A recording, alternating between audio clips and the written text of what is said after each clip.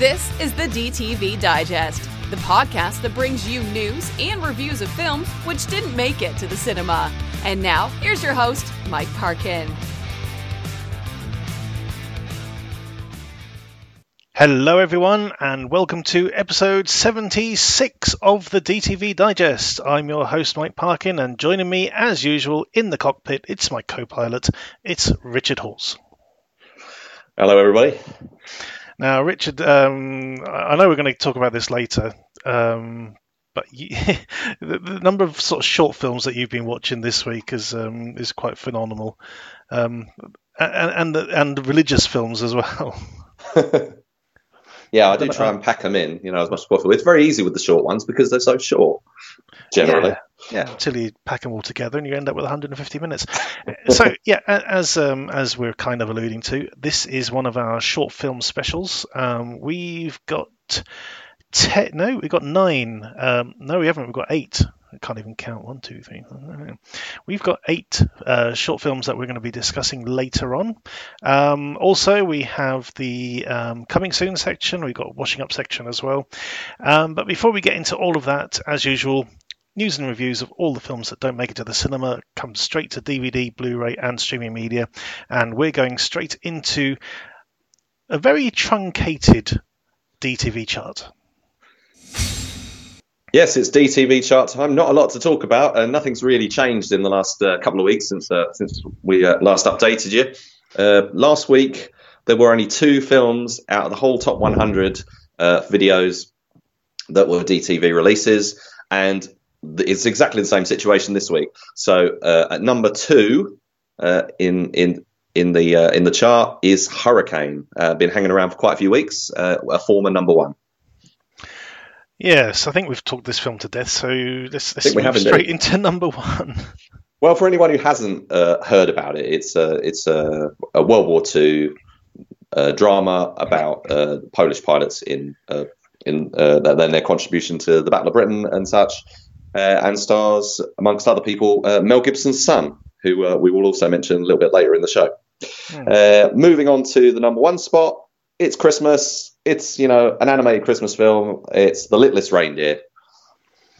Indeed. So I can barely make out the names involved in this. I think it's from Canada. The title's been slightly adjusted. I think the original. It was called Eric. Yeah, no, Elliot. Yeah. Elliot, the Littlest Reindeer. Yeah. And it's got Martin Short, and John Cleese, and a whole bunch of other people. Obviously, not big enough to be deemed suitable for a cinematic release, but doing all right for itself. Absolutely. So on the last episode when we did the DTV chart, you did predict this. You predicted the fact that how many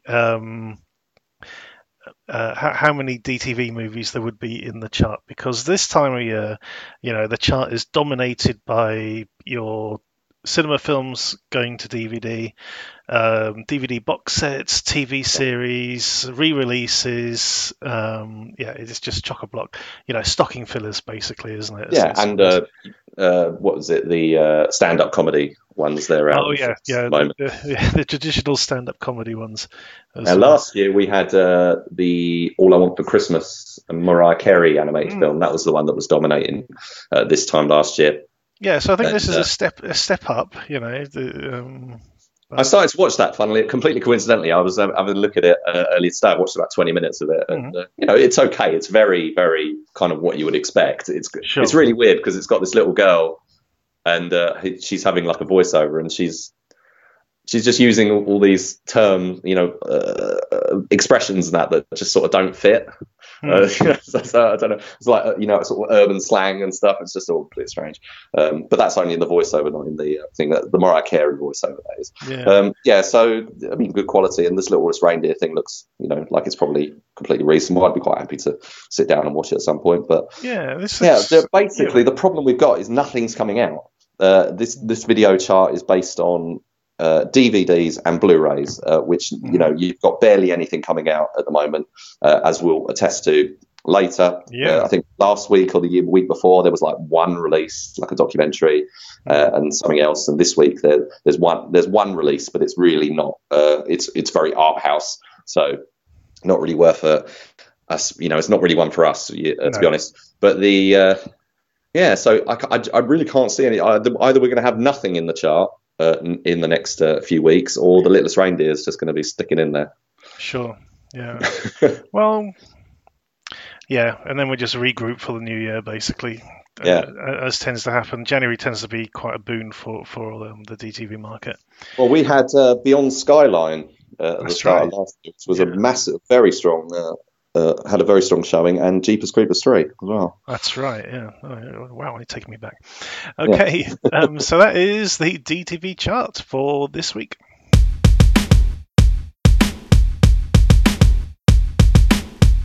It's time for the coming soon section, and this week we have 6 trailers to take a look at. Now, this very first one I'm very interested in. It's called Blood Hunters - Rise of the Hybrids. It's from the Philippines and directed by Vincent Soberano. And it's based on a short. Now, Rich, was this shown at this year's Fighting Spirit Festival? Can you remember? Well, this is what I was trying to work out, because I haven't researched it, but I did think the title sounds the same, and it sort of sounds like a similar concept. Yeah, it definitely is. It definitely is, but I just couldn't remember if it was this year or last year, and the difference is whether or not you saw the short, if it was this year or not. But yes, this is based on the short that was shown at Fighting Spirit Festival earlier this year, back in September. So it's one of those sort of nice sort of little success stories of the whole sort of short film thing, where they've been able to develop this short. And to be honest, we weren't that impressed with the short, were we? It was very sort of higgledy-piggledy in what it was trying to do. It was a bit sort of unclear, but obviously they did enough to sell it to somebody and go, we can turn this into a feature. Yeah, I mean, this.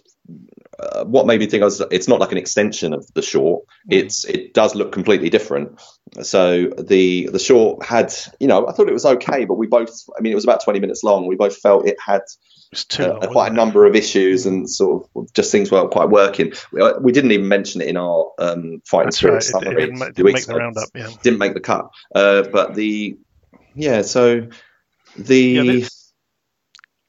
This one is, so the original short was made in 2016.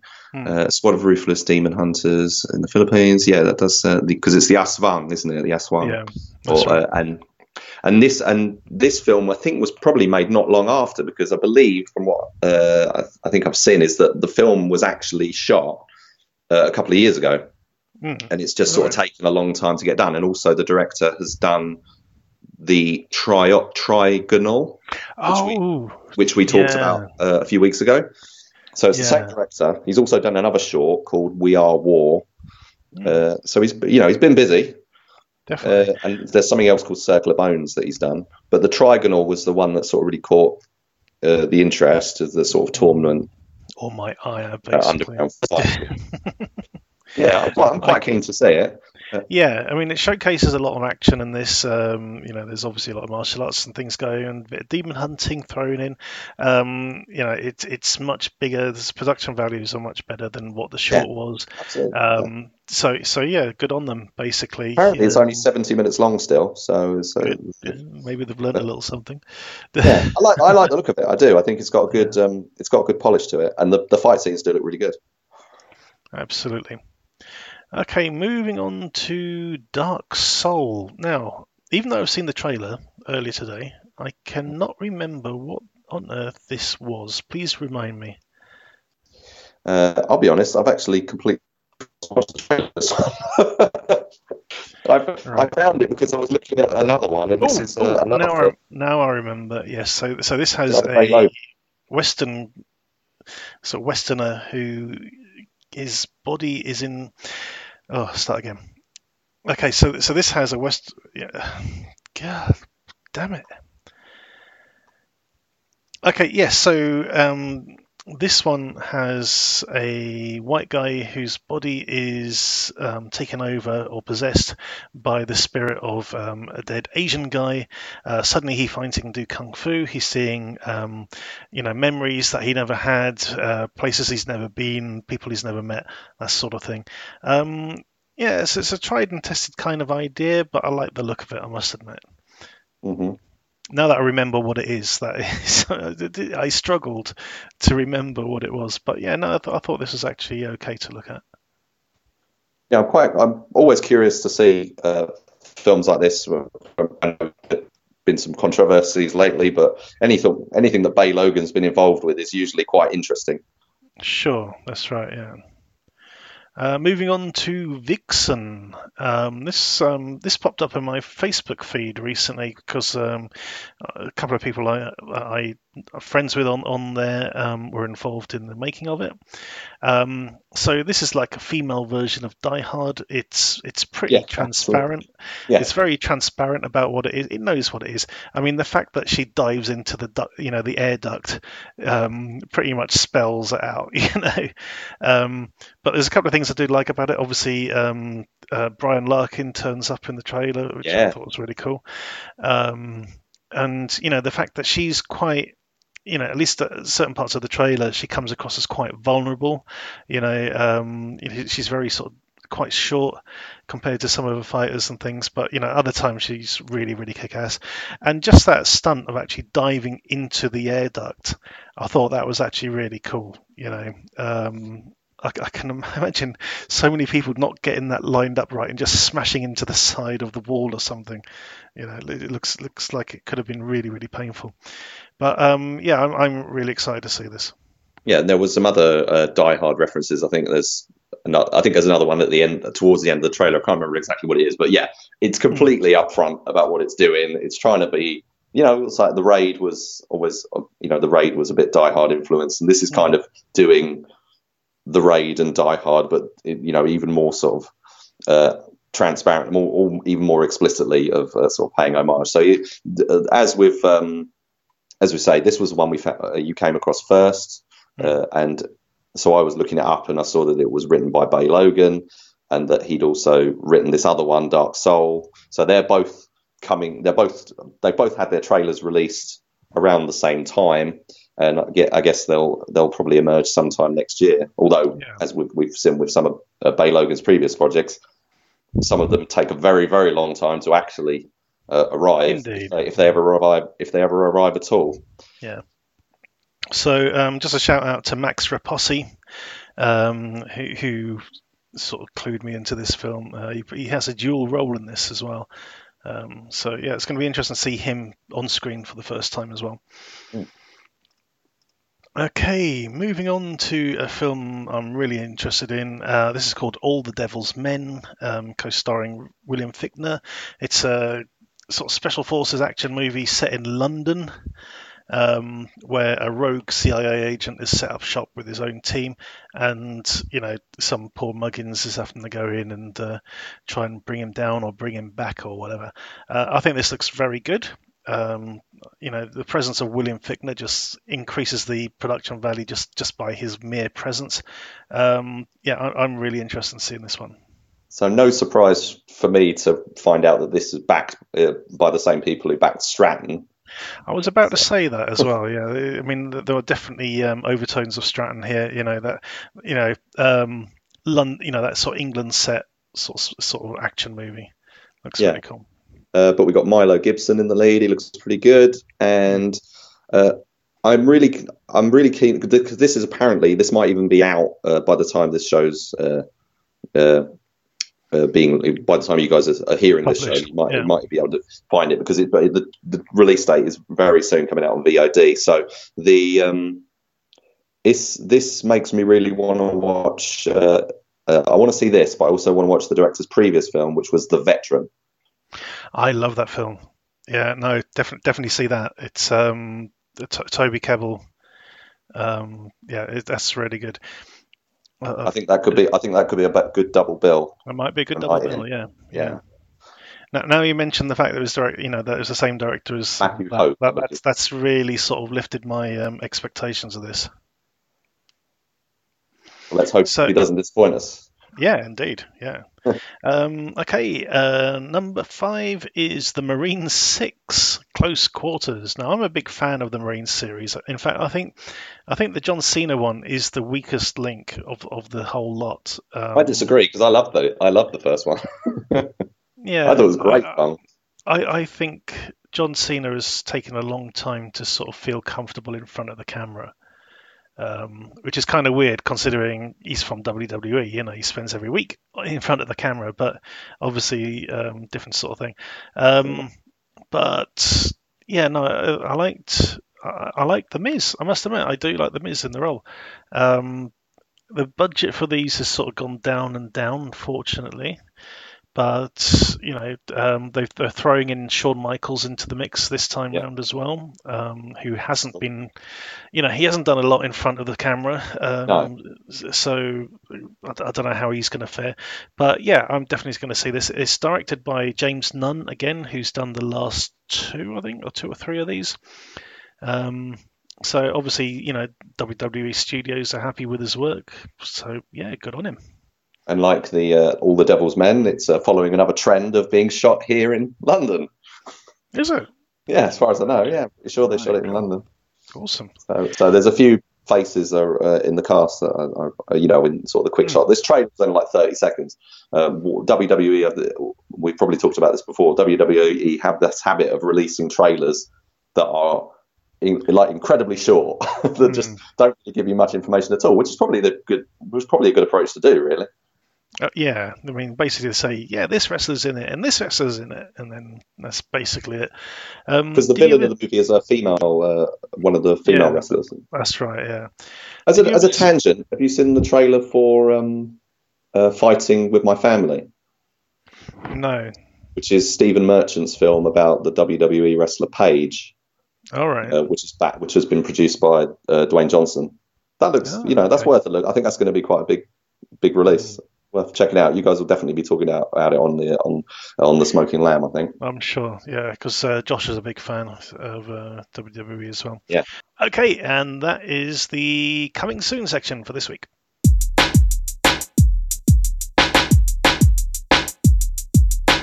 Okay, it's time for the review section, and as we mentioned earlier, it's our shorts special. Number 4, I believe. We've done a few of these. This week we haven't done one since July, so it's like half a year's gone by. To July, yeah, and which kind of sort of fits in with one of them later on, which we'll mention. So we've got 8 little films to talk about, and we're going to dive straight in with a film called The Doll Maker. In this one, a grieving couple who've recently lost their young son, turn to a mystical doll maker to help appease the angst and the yearning they have.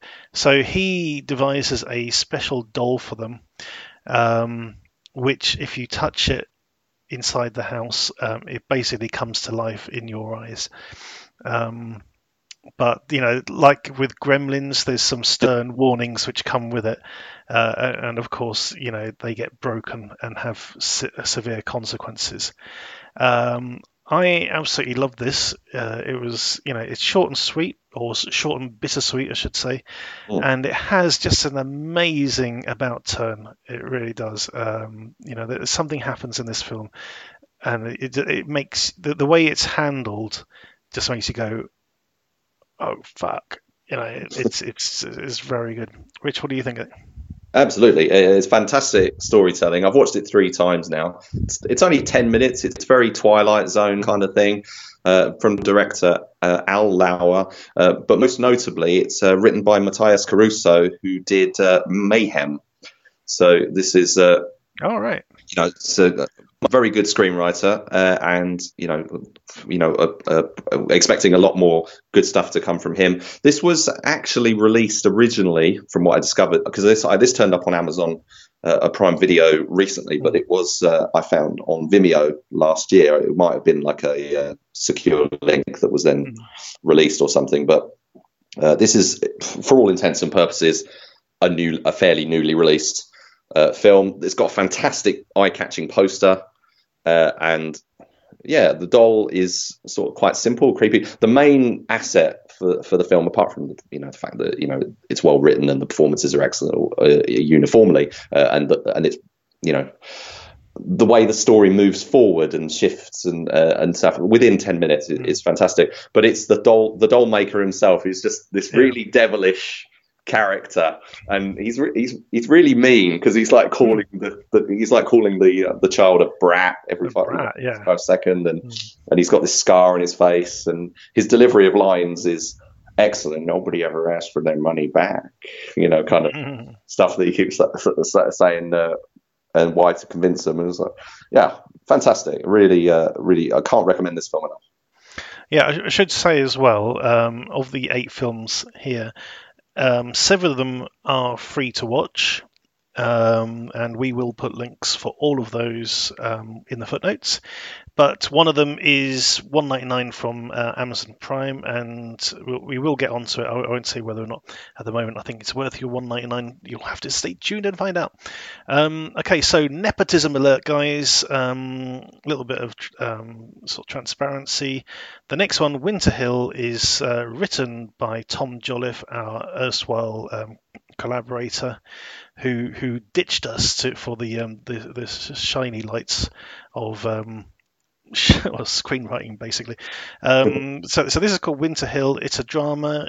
It's about a middle-aged, well, not even middle-aged guy, 30-something guy who gets an invite to a party, or like a school reunion party, and he isn't sure if he's going to go until he sees that a certain lady who he had a fling with, or was infatuated with, is going to be there, and they sort of hook up.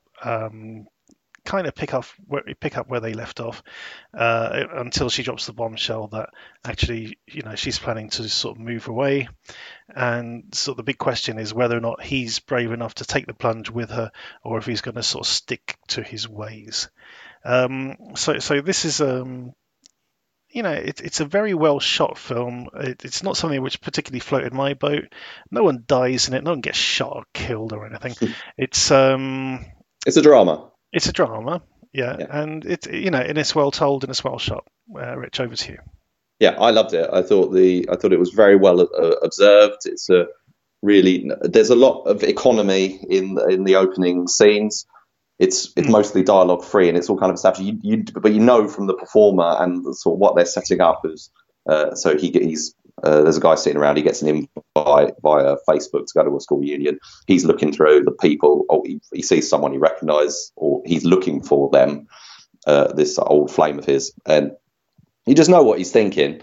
And it's all. I think the script that Tom did is really good. It's brought to life fantastically by the actors. They're very natural. There's one or two moments where I just sort of felt didn't quite work, but it was like they were just a couple of tiny moments. I thought the most of it was excellent. It is the main character. He's just got this longing that's affected his whole life, it seems, and sort of and you don't know what's happened in their relationship. You still it's all a bit mysterious until it sort of plays out towards the end, as you might expect, and then I found myself really rooting for him, and I would definitely watch this again. You said about how the film looked. I did think it was shot really, really nicely. The locations were beautiful, rural English countryside. Yeah, and I think it was very, very polished. Really good work, and I can't wait to see more of Tom's stuff. Yeah, absolutely.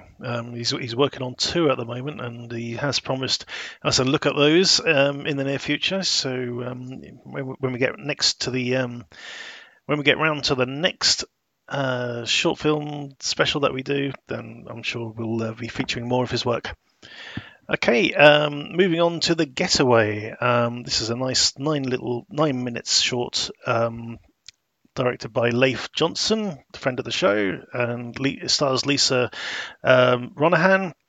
And this is just a sort of nice, very economical sort of comedy, featuring just 3 characters, a brother and sister, who are, this sort of that come from a rich family and are sort of I don't know what's the word, acting out against their sort of parents by doing a bank robbery, and they've hired this Scottish woman to help them, and a lot of the humour comes from their sort of bitchy sibling rivalry, plus the fact that neither of them can actually understand a word that the Scottish lady's saying.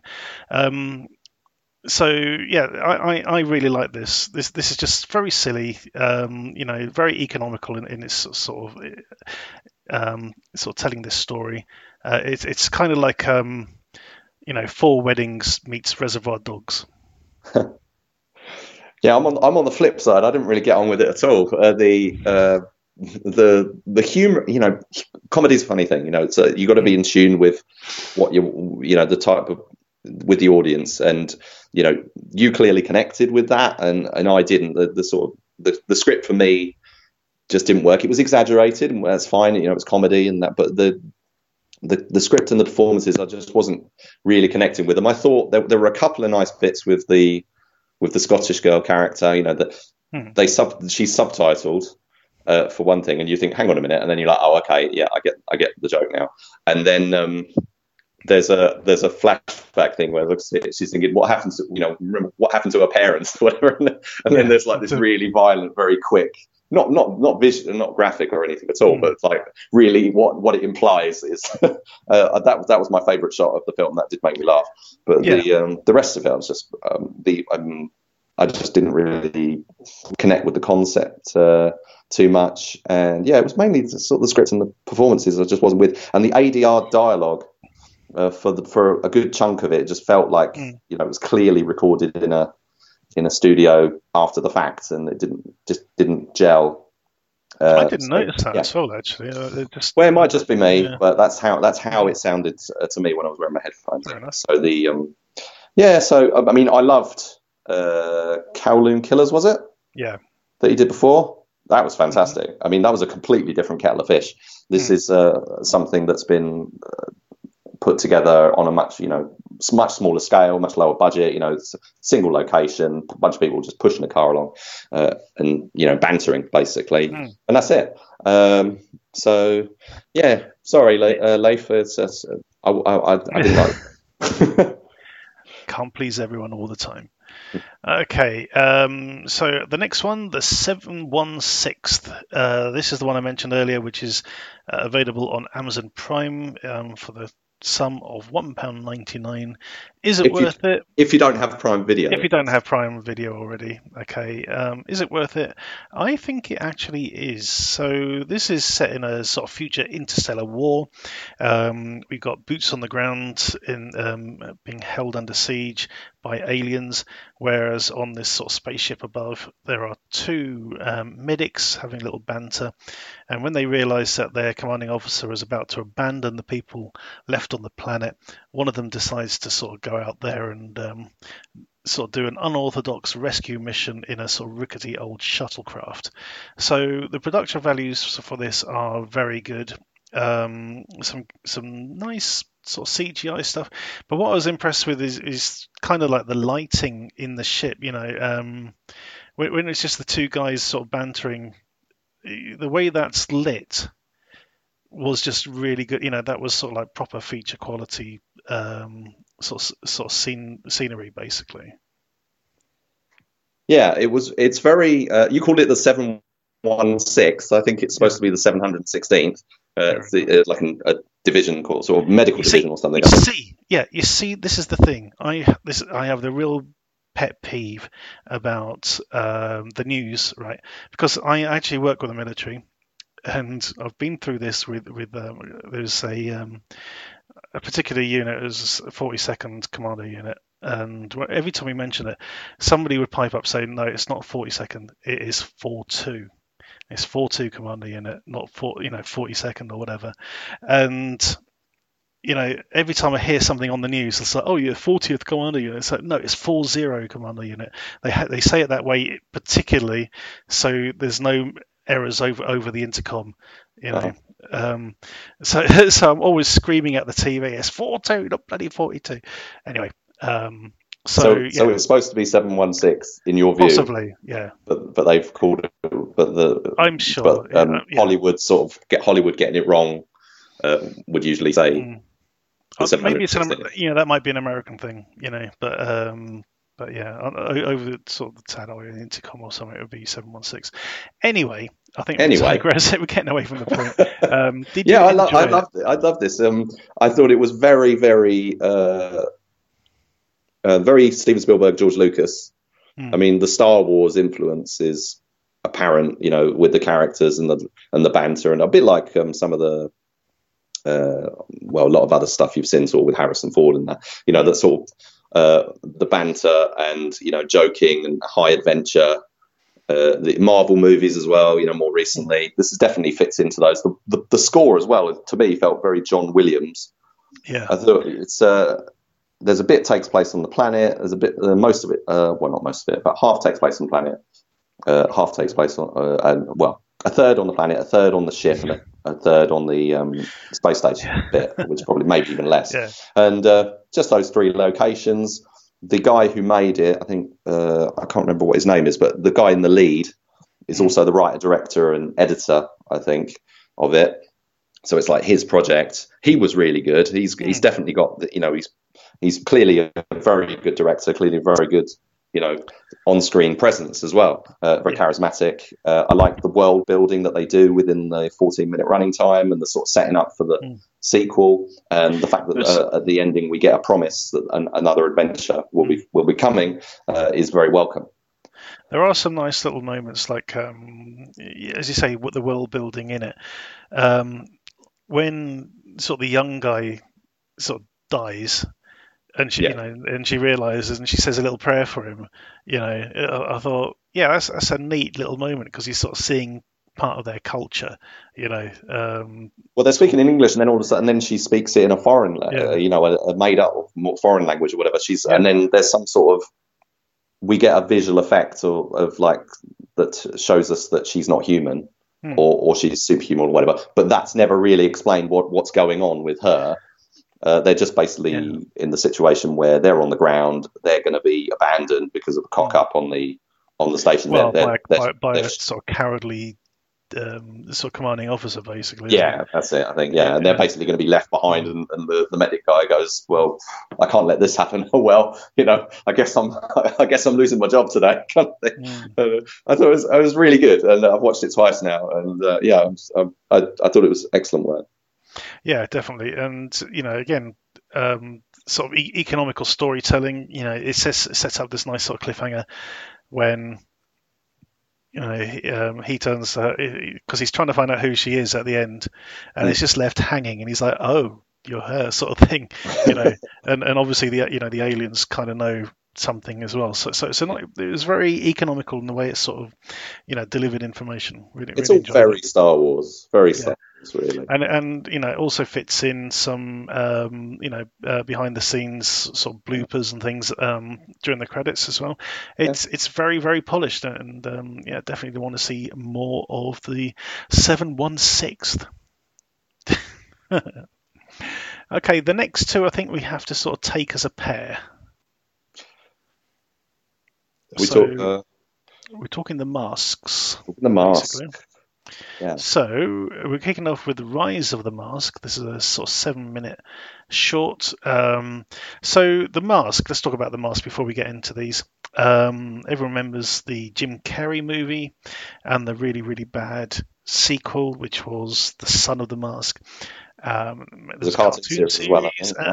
But before all of that, this was a comic book produced by Dark Horse Comics, which was probably arguably the most famous, most successful independent comic book producer. They also did very good comic book sequels to both Aliens and Predator. And they had sort of quite a good run of success, doing spin-offs with those particular. I think they did the Terminator as well, didn't they? They may have done. They may have. But that's not. They also did Time Cop. That was one of their other famous properties. Time Cop. Yeah. definitely. So, I mean, I must admit, I didn't read The Mask as a comic, but I get the impression from this that the property is a lot darker than what we saw in the Jim Carrey movie, which was obviously tailored to his talents, the sort of more zany stuff. This, okay, but I'm getting ahead of myself. The Rise of the Mask is a nice sort of prequel to the whole saga. So in this one, it's set back in Viking times. We have two Viking warriors who have been experimenting with the mask to sort of ascertain its powers. And then once they've decided, yep, this stuff's dangerous, we're going to lock it away in a crate and throw it into the ocean. Until one of the brothers has a change of heart and decides maybe we can play with this ourselves, and chaos ensues. This is, it's a more or less a two-hander. Set on a sort of nice sort of tropical beach, and I thought this works really well. Yeah, it's just a fight scene, short, isn't it? Yeah. Basically, you don't really get a lot of background, and the story doesn't really go many places. But see, what I think was the case is that this originally formed part of the whole film, and they decided to split it off because it wasn't until I think a couple of months ago that they said, "Oh, surprise, guys! You're actually going to get 2 Mask films this year because we've got this one coming out." So this was released a month prior to the main feature. So this came out on October 31st, and Revenge of the Mask came out on the 30th of November. And so that sort of probably is a good jumping off point to start talking about Revenge of the Mask. Revenge of the Mask. Okay, so this is a longer film. It's 35 minutes. 35 minutes, yeah. And, there are definite overtones to what we know about Stanley Ipkiss and things like this, but this is a very much different take. Again, we have a guy who's a bit of a loser, not as lovable as Jim Carrey, of course, and finds himself in a lot worse trouble because this guy's a gambler. He owes people lots of money, and they're not exactly shy about trying to get the money out of him and his poor wife, who has no idea what's going on. So then he gets the mask, and it kind carnage ensues. Carnage ensues. It's one of my catchphrases, I guess, but it kind of keeps the Looney Tunes zaniness, but it's kind of like Itchy and Scratchy. It has this Looney Tunes zaniness, but with the real life consequences. So this isn't sort of some lovable rogue going around sort of playing pranks on people. He's actively going out and killing people with lovable pranks. This has quite a high body count, basically. Well, especially, when you get to the end of the movie and they're doing sort of the news reports and they're saying about what happened during the night, the body count seems out of proportion for me to what I saw on screen. So who knows what else was going on, but it's just sort of the body count just seemed ridiculously high by the end of the movie. But how did you get on with it in terms of the way it was shot and the actors and special effects and things? I think the pacing of it was a bit off at times. I'm not going to hold it to ransom too much for the quality of the acting and things. This is an ambitious short for sure, but I think they managed to pull off what they intended. The mask itself doesn't look particularly great at times. Sometimes it looks like a blob on his face. But I think the spirit of it was in the right place overall. There's some nice bits like when he gets stopped by 2 police officers, and the next thing you see is him driving their police car. I thought that was a nice sort of edit. Did you notice that was a shot copied from The Dark Knight? Oh right, yeah, I kind of see what you mean. Yeah, but no, it's the bit where the Joker is in the police car. And it's going through. They've just basically borrowed that shot. I mean, it's no homage. It's not. They're not ripping it off. It's just an homage that they've done. But so overall, I liked it. I would watch more. I thought the storytelling was actually quite good. I thought the film looked quite nice. Cinematography was decent. There are some very nicely composed shots in there. It is a bit let down by the visual effects and the mask. I mean, the mask, when you see it as a static thing, looks exactly the same as the one in the Jim Carrey movie. From the original. It's like a completely probably an imitation prop from that first movie, I guess. That first film, although they're moving away from it and seem to be going back to the original comic source, that Jim Carrey movie is still a big influence. There's even a reprise of the music from that film, as well as the sort of scenes where he's where he's put the mask on and he's talking in the mirror and stuff, and it's just sort of a bit. It doesn't really work for me. I think it could have gone a different way with it, not necessarily going for that over the top. But then again, maybe that's integral to the property. I don't know. But that scene was a bit awkward for me, especially with the actor, because he's not something you would say would fit that kind of performance. But anyway, so overall, I would say I liked it. It was 35 minutes. I wasn't counting down the time thinking, oh, this is really dragging now. This should have been about 15 minutes long. I thought it was absolutely fine. And, if they make a follow-up, I'll be very pleased to see it. Absolutely. Okay, so when we did our last review of short films, literally as soon as we'd published literally as soon as we'd recorded that particular show, like hours later, the same day or the next day, Uncharted suddenly dropped.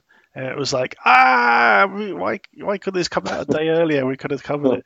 If you're not familiar, Uncharted is the runaway franchise success from PlayStation, kind of the male version of Tomb Raider, I guess. This sort of role-playing action-adventure series where Indiana Jones. It's their version of Indiana Jones, just as Tomb Raider is a version of Indiana Jones, basically. And there's been a lot of talk about, whether or not somebody's going to try and adapt it for, feature film. And this is certainly the step in the right direction. So they've managed to get none other than Nathan Fillion to play Nathan Drake. Nathan Drake, yeah. It's Nathan Drake. Right, okay, yeah, Nathan Drake. The erstwhile treasure hunter, and also Stephen Lang to play his buddy. Can't remember his name.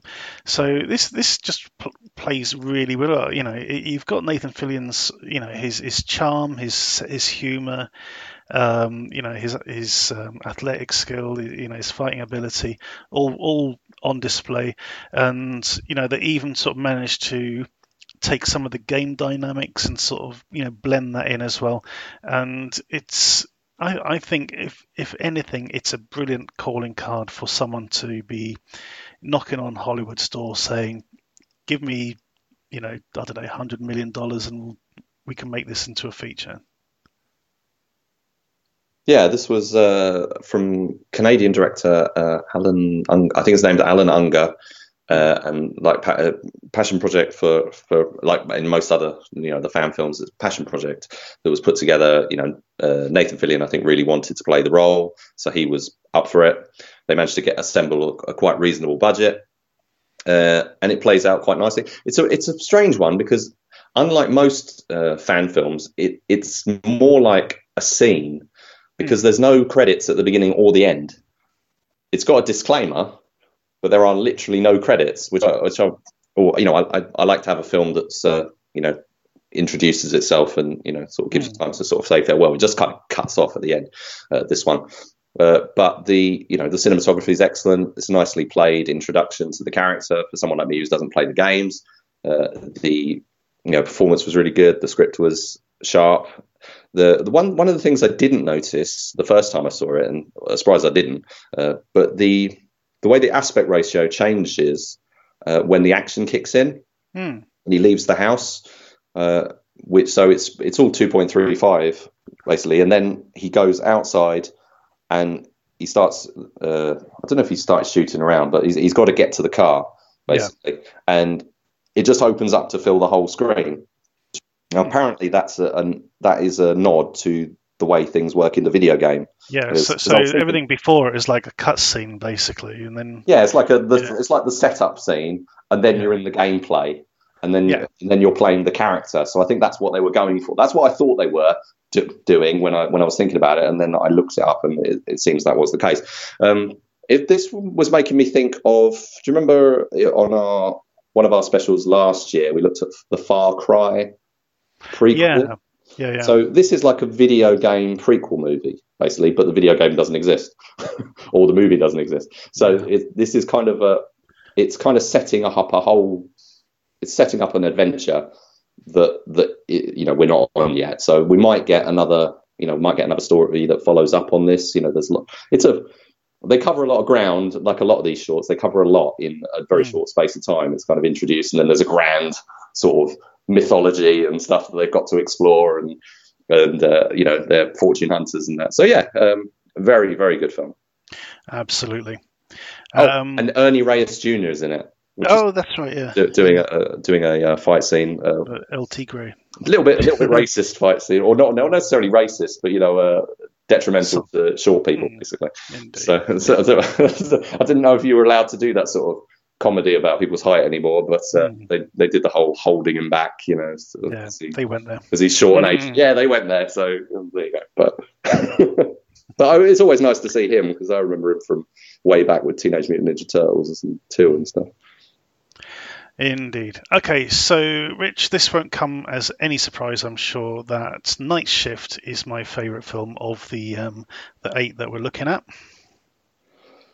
No, I'm not surprised at all, actually, because it seems right up the street. Indeed, it does. So this is from Australia. Features Adele Elasma as a guilt-ridden police officer who's just literally come back on duty after a shooting incident, a hostage situation. She had to make a sort of tough decision on. We also find out very quickly that she had a fling with her partner at some point, and that her partner's a dirty little bastard, basically. And she gets roped into attending this meeting as her partner basically stiffs this sort of the local sort of mafia boss, and things rapidly go downhill for her and for everyone else in the room. This is 40 minutes long. I would love to see this as a feature. Not necessarily as relentless as this, but with a bit of polish, I think this would be really good. This could be up there with the likes of The Raid, with the likes of Prison Break, things like that. This is really, really smart for me. It is a bit too relentless with the fighting. They're trying to pack a lot into 40 minutes, but I think there's a reasonable amount of story in there as well. Yeah, I like the it was interesting that it was from, because I wasn't sure where it was made first, and then it was like and then it's Australia, which is novel in itself, because can't think of many martial arts action movies that have come out of Australia apart from like Day of the Panther or whatever.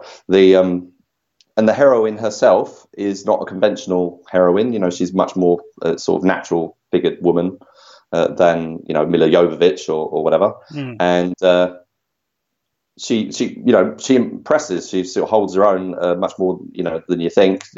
She's basically this is basically The Raid done in Australia essentially. So she's stuck and she's got to fight her way through the building to get out, because after all the bad situation goes down with her partner. Yeah, partner's called Tony Raphael, and it turns out he's been gambling. Now the bad guy in this is a character called Joe, and she's introduced really well, I think, because when he goes into the room, you see this couple dancing, and automatically, I think most people are going to go, oh, it's the guy, and she's like the eye candy, the arm dressing sort of thing, and then it turns out to be the other way around. She's the head honcho, and he's the bit of arm candy, sort of helping her dance. Exactly. So, and that particular scene is brilliant, where this guy, he's essentially brought his partner along to back him up, so they won't try anything on him. But he doesn't give her any bloody warning or anything. He's a real little shit base. He screws her over. But but that is seen as great, with the fact that she's sort of going, "You've disrespected me twice now," and all this, and then he just can't shut up. He gets himself even in worse problems. Yeah, he just digs the hole bigger, doesn't he? He just digs the hole bigger. Just walk away. Yeah, I mean, if he just kept his mouth shut, he might have got out of there in one piece. But that thing you're saying about the switcheroo on the expectations thing, I felt exactly the same. We've seen it a few times. I always think of, there was an Olivia Gruner film from 1996 called I think it was Savage, and they do the same thing, that although it's introduced in a sex scene. So there's a sex scene happening with these two characters, and the phone's ringing. It's the boss, and when they've got to get on with the business, and you think it's going to be the guy pushing the girl off, and it's like, no, it's her. She's taking the bugger off, which was really, not, still sexist and stuff, but it wasn't a conventional thing that was done very often. So I always like seeing that kind of trick being played on us, and it's interesting that it's still such a male-dominated genre that it is a trick that works. And she's really good. She's I mean, there's lots of characters like hers. I think Jada Pinkett Smith in the Gotham series and stuff. She's quite sort of a nasty piece of work, but sort of has that sort of gentle look about her, but she's not at all. She's like real nasty. And Goldstone, I think recently. Do you remember? Yeah, that character in Goldstone. She was really good. A very different take on that same kind of thing, though. Also from Australia. So sure. They do something really, really interesting here as well. I mean, there's it's one of the sort of staples of sort of martial arts movies or action movies that we don't sort of talk about enough. I mean, we know that, for example, one of my favourites is the old fight in an elevator. We don't have that here, or fight in a kitchen. This is probably one of my second ones. But what we do have is the classic introduction of the head henchman. In this case, played a character called Apples, who... Oh, yeah, Apples, yeah. At first, you're not sure who she is. She's just like, just this person in the corner. You think, because you're not sure what sort of room it is. It's like an opium den or whatever. There's people just hanging around in this room, and she's just there in the corner with her feet up, eating an apple. Well, I was just getting a Go-Go Yubari vibe straight away. Yeah, exactly. So there's no, she's not paying attention to what's going on or anything. Eventually, she's, sort of her interest sort of perks up a bit. But again, even then, she just sits there, and it's not until later on, obviously, that she gets involved, which is even great. She's got like a kind of a Game of Death kind of outfit. She has got that sort of. Well, it's like a crop top kind of thing. But. Yeah, nice little sort of change, and then the fact that she's wiped the blood on the front of it and things, So that was really cool, I thought. Really, but they're all named after the things that they eat. So there's the other guy called noodles because he eats noodles. Yeah, exactly. And he has like loads of pot noodles lying around his office, his room. Yeah, I mean, so the fights are plentiful. They're nasty. They are, one of the things they do show is just how exhausting it is to fight for so long. I mean, this poor woman, she's in these fights with up 2-3 guys, and then having to run up flights of stairs. And at the top of it, you think, she really does look like she's about to puke up. Just because she's just pushing her body to the limit. So not everything works, unfortunately. For example, with the fights, so I think now and again they skip a sound effect, and some of there's sometimes a little bit too much air between the punch, the punch and the impact. But overall, the fight choreography I thought was really, really well done. It's just this. It has that sort of Jackie Chan element of like, I'm just gonna keep fighting and fighting and fighting until I win. There's something about that to it. But I mean, there's one bit where she picks up a really nasty injury, or it should have been a really, really nasty injury, and it looks at when you first see it, oh my god, no. But then it hardly bleeds for the rest of the film. I mean, it's just like it sort of self-coagulates in seconds. which is a shame. But then, like the film The Night Comes for Us, if it hadn't, the whole scene would have been just awash with blood. But you can't have everything, I guess. Yeah, I thought it took a bit too long at the start to get going, and all the because she's back on the force after a traumatic incident and the trauma that she's carrying with her over that. She's not in a good place, and basically she's back, and now she's in an even worse place. So she started off in a bad situation, and now she's in an even worse situation. So she's had a really bad day. But I don't think they needed to necessarily have so much of that so much of that haunted kind of stuff going on. But once it found its way and it, the action was really kicking in, and I knew what was going on then. Definitely. I was quite impressed. I would I'd rate her performance up there with the woman from Cold Hell.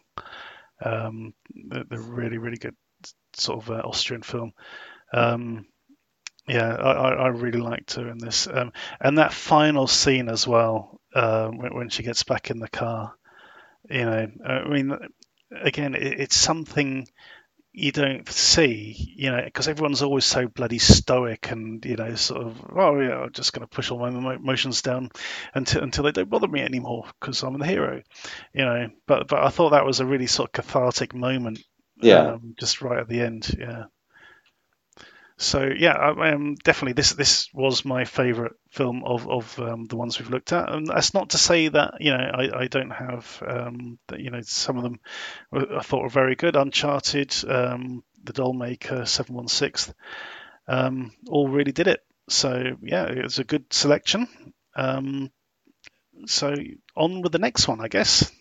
Yeah, for me, the Dollmaker was the standout, and I really like the 716 as well. Before we wrap up, I did watch a lot of stuff for this, so I just want to mention a few that didn't make the cut.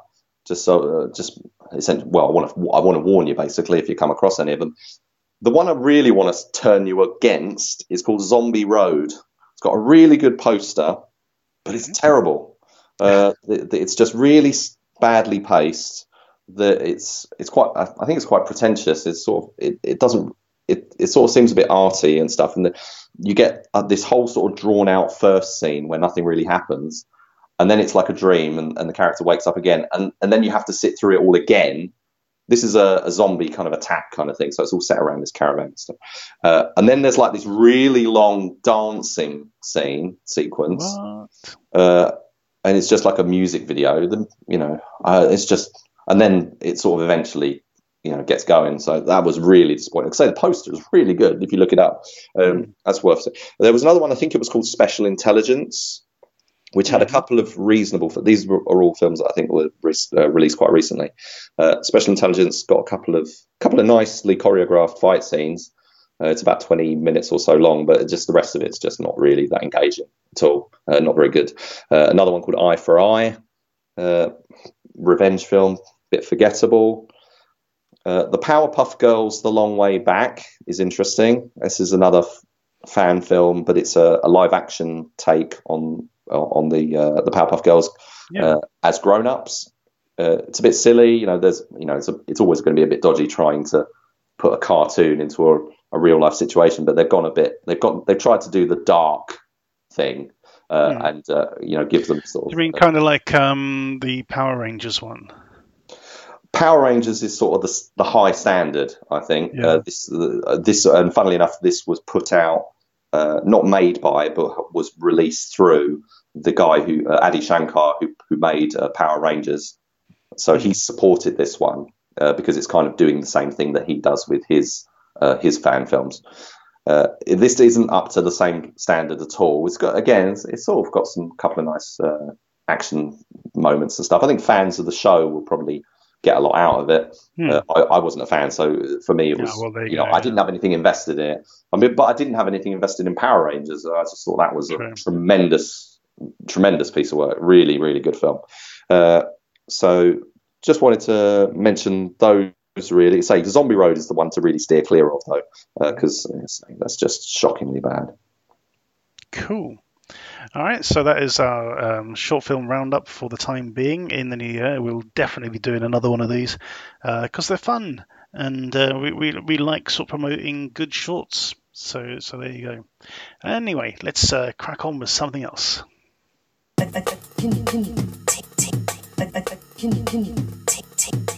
It's time for the last part of the show, so it's over to Rich with the washing up.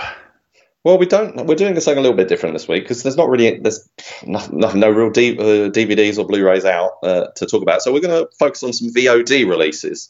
And there's some doozies, really. I'm going to start off with The Unthinkable, which is I think it's Swedish or some Nordic in some description. Sort of I watched the trailer and I wasn't quite sure whether it was a terrorist attack or something more. But looks excellent. It does look very good. It's shot for $2 million apparently, or 2 million Swedish krona. But it looks pretty amazing for that sort of money. You're right. It doesn't sort of spell out what has happened. Some sort of catastrophe has happened to Sweden. It says we never thought it would happen to us. So it could be that sort of Sweden's been turned into a war zone. It could be aliens. Who knows? It's been very coy as to what's really going on. But against this backdrop, you have a guy trying to sort of find his wife. I think this looks amazing. Can't wait to see it.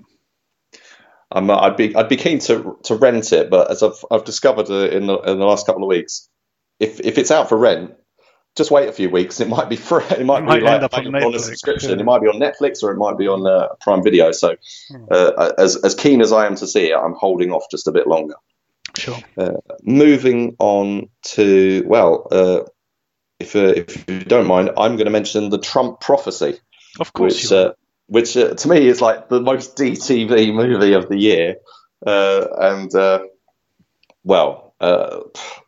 mean, the title sort of says it all to one extent. But yes, they did make a film. It's American. Can you believe it? They did make a film called The Trump Prophecy. Now, if I was thinking of a film called The Trump Prophecy, I would think Trump being Doomsday. Yeah, Trump as being the bringer of doom end of times, that sort of thing. Yeah. But no, this is a let's be thankful that we got Trump elected movie from the Christian filmmaking community. So basically, a fireman, he said he had a vision or a prophecy that Trump would become president. So then he got involved with this doctor, and then the doctor's wife got involved, and she started this prayer campaign. She was like spearheading everyone she knew to pray for Trump to become the president of the United States. And when Trump did become the president of the United States, they said, "It's because we prayed." And I was thinking, that's what you prayed for? Oh, no. I cannot believe, this, to me, that almost sums up, everything that's wrong with American culture, really, and it's beyond words. Anyway, aside from that, what's notable about it? Well, it was quite distracting because the main character has a voice that sounded. Now, I think it's Stephen Baldwin. And I was thinking he sounds exactly like another actor, and I was just watching it all the way through, kind of, who does he sound like? And I was closing my eyes. I was like, who is it? And then it was like, it's Alec Baldwin, which I thought would be funny because Alec Baldwin does a parody of Trump. But then I was like, no, I think it's Stephen Baldwin, unless it's someone else that I just can't think of. But it's like really weird. His voice almost doesn't fit his face. It's really quite funny. It's and it's got these really overly supernaturalized scenes of like this guy who's this prophet, real life firefighter character, about him getting basically attacked by demons. They've sort of really thrown that in there, so he actually has encounters with demons and stuff. So there's not a lot of it, but that's in there. And then there's this big thing about a giant orb coming out of his bed, which I guess is supposed to be God or something. Yeah. So so the film's about an hour and 50 minutes long, and I'm like, it feels like it's coming to the end. And it's 80 minutes, and there's like, no, that is the end. And then there was like a music video thing about people holding up portraits of their relatives who were in the military and stuff. and I'm presuming like they've passed away, given their lives to their country and stuff. And I was like, okay, what's happening here? Because there's a half an hour left on the running time, and then it turns into a talking heads thing with loads of people talking about, and I was just completely zoning out on whatever the hell they were talking about. It was like, how great America is and how America's leading the way and America needs strong leadership and all this sort of stuff. And I was like, you got to be kidding me. And you mentioned to me that this was mentioned on the IMDb thing, but for someone like me who has sort of stayed away from, I didn't even know this film existed until a couple of weeks ago, so I sort of stayed away from anything because I didn't want to spoil the experience. And most people are probably not going to look up that anyway. Who's going to put the time in, I guess, to explore that? It's just to sort of be just sideswiped with that. I was just, I'm not sure if I'm sure I have seen something like that before, but I was just like, what on earth is going on here? They really should have ended it. This is bonus feature footage, after the credits maybe or something. Stick around after the credits for this or something, and then So yeah, that was. So if anybody does watch it for a laugh, stop after 80 minutes. Don't, because the rest is just waffle. So I think this was originally made for what was sort of the Christian Channel or something along those sort of lines. Well, no, it was made for cinema release. Oh no, seriously? Yeah, it was in theaters. Yeah. Holy crap! Yeah. I mean, oh my god. I mean, I think it had a limited engagement, but it was quite big. It was put through by there's a Christian university called Liberty University, and they've got a film school part, and basically they involved the film school in the making of the film, so it's sort of attached to them. And a lot of the students really aren't on Trump's side, didn't really like sort of being strong-armed into actually making this film, promoting and sort of being proud about Trump being president and they're being involved with it, and so that's quite interesting. But the other thing was that this is the same university that made another film that I watched this week called Saving Christmas, which I didn't know when I watched Saving Christmas. I didn't know that they were associated with. It's just a coincidence, but that's just mad as well. That was with Kirk Cameron from the sitcom Growing Pains, and that was made like 2014 by. Just as an aside, the director was a guy called Darren Doan, and he made a Gary Daniels movie called Black Friday way back, which I remember being very disappointed by, and having a cover that was completely, not anything to do with the movie and stuff. But anyway, this Darren Doan guy is like the lead in this Saving Christmas thing as well. He didn't look like I thought he was going to win. But anyway, so this Liberty University, the filmmakers, whatever, they are the worst example of Christian film, making out there. I mean, this stuff makes the God's Not Dead stuff look, mainstream, acceptable kind of stuff. So anyway, that's I did see. I did watch the trailer of this, and oh god, no. How was the trailer? Because I didn't see it. I haven't watched it. The trailer tells you, you get some footage of the fireman at work. He quits his job. There's this sort of crisis of faith. He's having dreams or whatever. And then, there's nothing there. Really. I mean, once they sort of start this prayer, where's the drama? Really, it's very thin. It takes a really long time to get going. It opens with like a tragic fire, scene rescue that made me think of Jean-Claude Van Damme in Sudden Death. And the thing is, there's a couple of funny things. The opening titles tell you the title twice. So the title comes up, and I was thinking, oh, that's really weird, because the font's like quite small, and it's not very in your face. Yeah. And then they kind of make up for that a few minutes later by having Trump prophecy come up on screen. I was like, see, that's what I had in mind. And I was like, but why did they do it twice? And they probably did the first time. I think it's because they thought the audience was idiots, because they go out of their way to make it really clear who the lead character is. So everything have an arrow on the screen or something. Don't they? Well, everything's got his name on it. Right. So he drops his Bible, and his Bible's got his name. Oh, I see. Yeah, that's in the trailer. Yeah, Jesus. And then he's got his firefighter's uniform on, and that's got his name on. So they sort of zoom in on that. So we know it's not any other firefighter. We know it's him. And when he goes to put his gear back, his name's there, which is all probably fair enough. It probably is like that. But it just seems like it's, big signposting. This is the guy. Don't look at anybody else. Focus on him. Know this name. Remember this name. because he's so famous. Yeah. Alternatively, I can imagine somebody walking in, seeing the font they use, and no, make it bigger. So somebody's gone away and sort of, had to shoot an extra bit or thing, and then just forgot to take the other bit out. Anyway. Yeah, it could be. Oh man, it is quite something.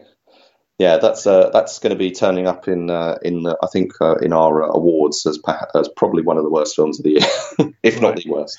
Well, in order to do that, surely I have to see it. Only if you can bear it, my friend. I don't know. If not, I'm sure we've got other candidates. Sure. And what's next? Up next is one you've seen. That's The Domestics. I love this film. This is certainly one of my favourite films of the year. So in this one, we've got Kate Beckinsale. Kate Bosworth. Sorry, Kate Bosworth. You know what I meant. And Tyler Hoechlin.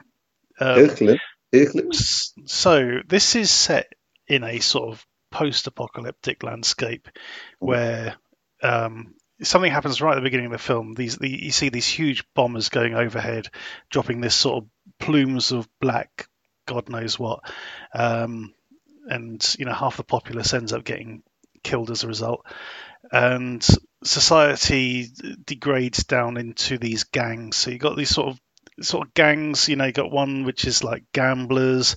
You got one which call themselves ghosts, sort of wear white sheets over their faces. There's also a gang of lesbians called the Cherries. There's cannibals and this sort of thing going on. And it's about this basic. Then you got the domestics who live in sort of like gated communities. Sort of trying to live normal domestic lives, basically. No killing and all the rest of it. But Kate Bosworth's character wants to find her parents who live in another community sort of further north. So they have to make this sort of very dangerous road trip. And they encounter various gangs along the way, some good guys, some bad guys, sort of thing. The action is really well done, quite bloody at times.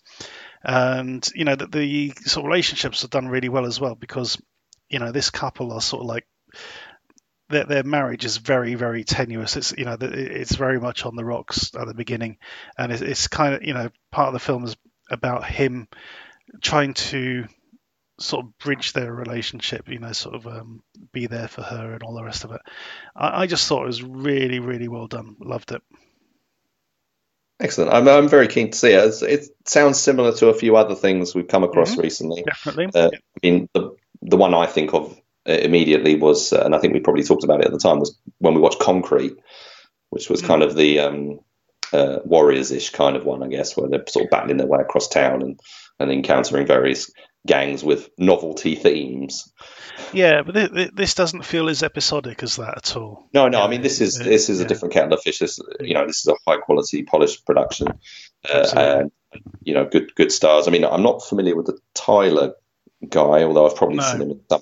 But Kate Bosworth's a funny one. So she sometimes turns up in really dubious stuff, and other times she's really good. I liked her in and I think it's a film I probably mentioned again relatively recently, the Jason Statham one where he's with James Franco as the villain. Written by Sylvester Stallone. Homefront, yeah. Homefront or home something around. Anyway, yeah. I think it was something like Homefront, and I liked her in that. She was like she was the reason it all was going wrong for Statham. Basically, she's just like a nasty piece of work, drug addict and stuff, and gets a grudge against him, and basically turns her brother on him and stuff. She was really good in that. other stuff. She's, the higher profile stuff like Superman Returns. Yep. People didn't really like her. People didn't really take to her. But she's done some interesting roles. And if this is sort of a bit more dark and gritty, then I'm quite keen to see how she handles it. Absolutely. I definitely recommend it. I think it's worth seeing. Right, on to the next one, which is one I've seen. It's called Tanks for Stalin. It's a Russian release from the director of what was originally called Panfilov's 28. It was released over here on DVD and I'm not sure if it's Blu-ray, but it came out on DVD as Battle for Moscow. Yeah. And I'm really curious about this because trying to do some research on it, I couldn't find an English subtitled or language trailer. I think the original title was Tanky or something. Tanky, yeah, that's right. So I think it's tanks, basically. Yeah, it looks great, but I've no idea what the story is. Well, it's quite simplistic, really. I mean, Battle for Moscow was really in the trenches kind of war stuff, and this is much more lighthearted. They're basically developing a tank that they think is going to help them with the war, but they've got to get it to a parade to show off to Stalin so he'll sign off on the productions. And the problem they've got is they're on the other side of Russia. They've got no way of conveniently transporting it. So one of the guys, the manufacturer or whatever, he says, well, we'll drive them cross country. So it's a road movie. It's a cross country road movie where there's a couple of tanks driving across the country and, people trying to stop them, basically. So you get the Nazis trying to stop them and lawless ones in the Badlands of Russia, trying to take their stuff off them for their own benefits. Running afoul of various people, really, and trying to beat the clock and get there on time for Uncle Stalin to check them out. And that's it, really. It's a plot we've seen a lot of times, and I think it worked really, really well. It sounds really good. I mean, it does look great. As I said, I saw the trailer. I couldn't work out what was happening. Who the guys in the tank were. I wasn't sure if they're on the way to assassinate Stalin, or or if they've stolen the tanks, or what was happening there. But yeah, that makes sense. They're trying to protect their tanks and get them to there, and they're sort of, are they going to make it? Are they going to? Oh no, they're side. Oh no, if they lose the fuel or whatever, they're not going to get there in time, and various problems, obstacles, and things. Various obstacles. It's almost Cannonball Run or something. It's not, but you know what I'm saying. Sure. It's worth seeing. It's all right. It's not bad. It's light enough as it's not a war film. It's sort of more of a light-hearted kind of adventure. Yeah, and it's definitely a candidate for something to turn up on streaming, on a streaming service soon. Well, yeah, this is on Prime. Oh, right, it's already on Prime. Yeah, and it's what was I going to say? Forgotten now. But yeah, it's on Prime. Cool. Next, right. Last on the list. No, sorry, not last. I've got two more. The next one. Now, I think it was originally called Atomic Eden. That's correct. But it's just turned up on various VOD services as Nazi Doomsday Device. Rolls off the tongue, doesn't it? Oh, it sure does. That's gonna sort of get people buying this off the shelves, isn't it? But I tell you what sort of gets me interested is that name, Fred Williamson. Really? Because it's the next name that gets me interested, and that's Mike Muller. He's a German martial artist who starred in a really cool film called 1 Million Clicks, which is a sort of German martial arts movie. Thought it was really, really good.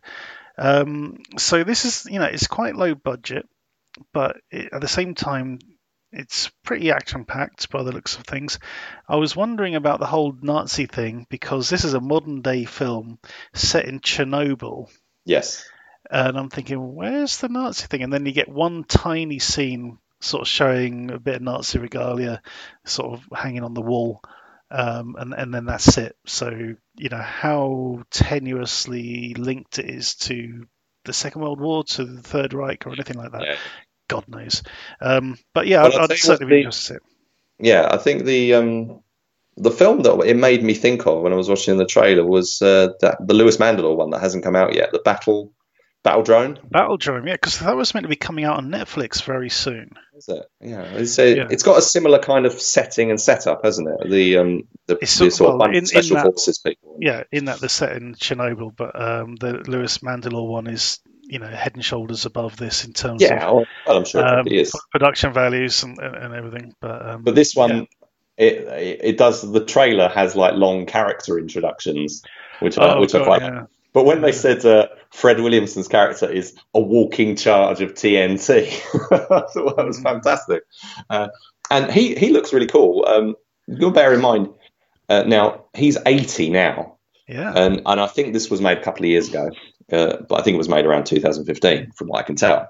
But still, this is a guy well into his senior years, and he still looks brilliant. Still kicking ass, still looking good. Yeah, he turned out that film with Robert Parham recently as well. Which the name escapes me. Jackson Bolt. That's it. Jackson Bolt. Yeah. So he's still doing it. But yeah, Ralph Muller looks really good in this. He has a decent sort of bit of action. Mike, did I call him Ralph? Yeah, I'll call him Ralph. Yeah. We love Ralph too. We do love Ralph too. Yeah, but I should know better. Yes, Mike Muller looks really good. He was also in that one with Mark Dacascos, with Mike Leader as well. I can't remember what it's called now. It's not Ultimate Justice, is it? Yeah, it could be. Yeah. See, that's probably worth mentioning because that's just turned up on Prime as well. All right. Because that's on my watch list now. I'm going to try and check that out. So, Ultimate Justice is out as well. So, Mark Dacascos fans can check that out. The other thing about this one is the no, sorry, you'll have to cut me there. You have to cut me there. Sure, can't think of no anything else. You cut back in now. Mm-hmm. Okay, so the final one we're going to look at is Blood Brother. Now this is another WWE production, starring Ron Killing, also known as R-Truth, I believe is his wrestling name. Yeah. So this featuring him. I'm not sure how much he's in it. Yes, you're right. Featuring him. He's not actually either of the main two characters. This is about a gang of kids or teenagers who undertake a robbery. One of them ends up going to prison. When he comes out, he blames his older friends for his incarceration, for not helping him out and things like this, and he sort of starts this sort of waging a sort of war of revenge against them. In particular, his old best friend, who's now a police officer. Have you seen the trailer for this yet? I have indeed, and it's the old two old friends on one on each side of the law kind of story. You've said quite a lot. I tell you, this film does not interest me at all. It's like really? Just nothing engaging about it at all. I actually disagree with you. I like the trailer for this, and again, it's not particularly original, but I think production-wise it looks very good. I like the way it's shot. I'm definitely going to put this on my watch list for the next week. Yeah, I think that's about all we can say about it. I think that's about all we can say. A passing mention for a film called King Cohen, which is a documentary about Larry Cohen. That's going to be turning up on Shudder very soon. Oh, okay. So very much looking forward to checking that one out. That's another case of a film that's been out on, single, rentals for a few weeks now. And I'm glad I've held off because, looks like I'll be seeing it on Shudder. So. On the proper Shudder. On the proper Shudder, which I was actually going to cancel, but then because obviously I didn't mean to take it out on this subscription thing, but they offered me a free month, so so I'll be able to watch King Cohen. Well, that's the end of the show. Thank you for listening. Check out all the shorts. We're going to put them all in the footnotes, even a link for the 716 so you can go find it on Prime quite easily. It's definitely worth checking out. And I think we've got one more show before the end of the year, Rich.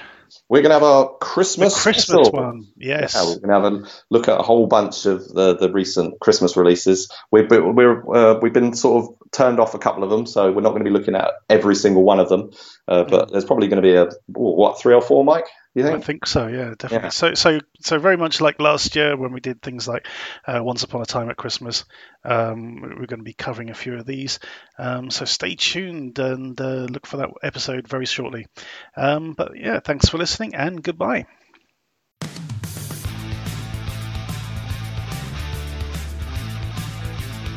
Thank you for listening to the DTV Digest. Let us know your thoughts in the comments and tune in again next time.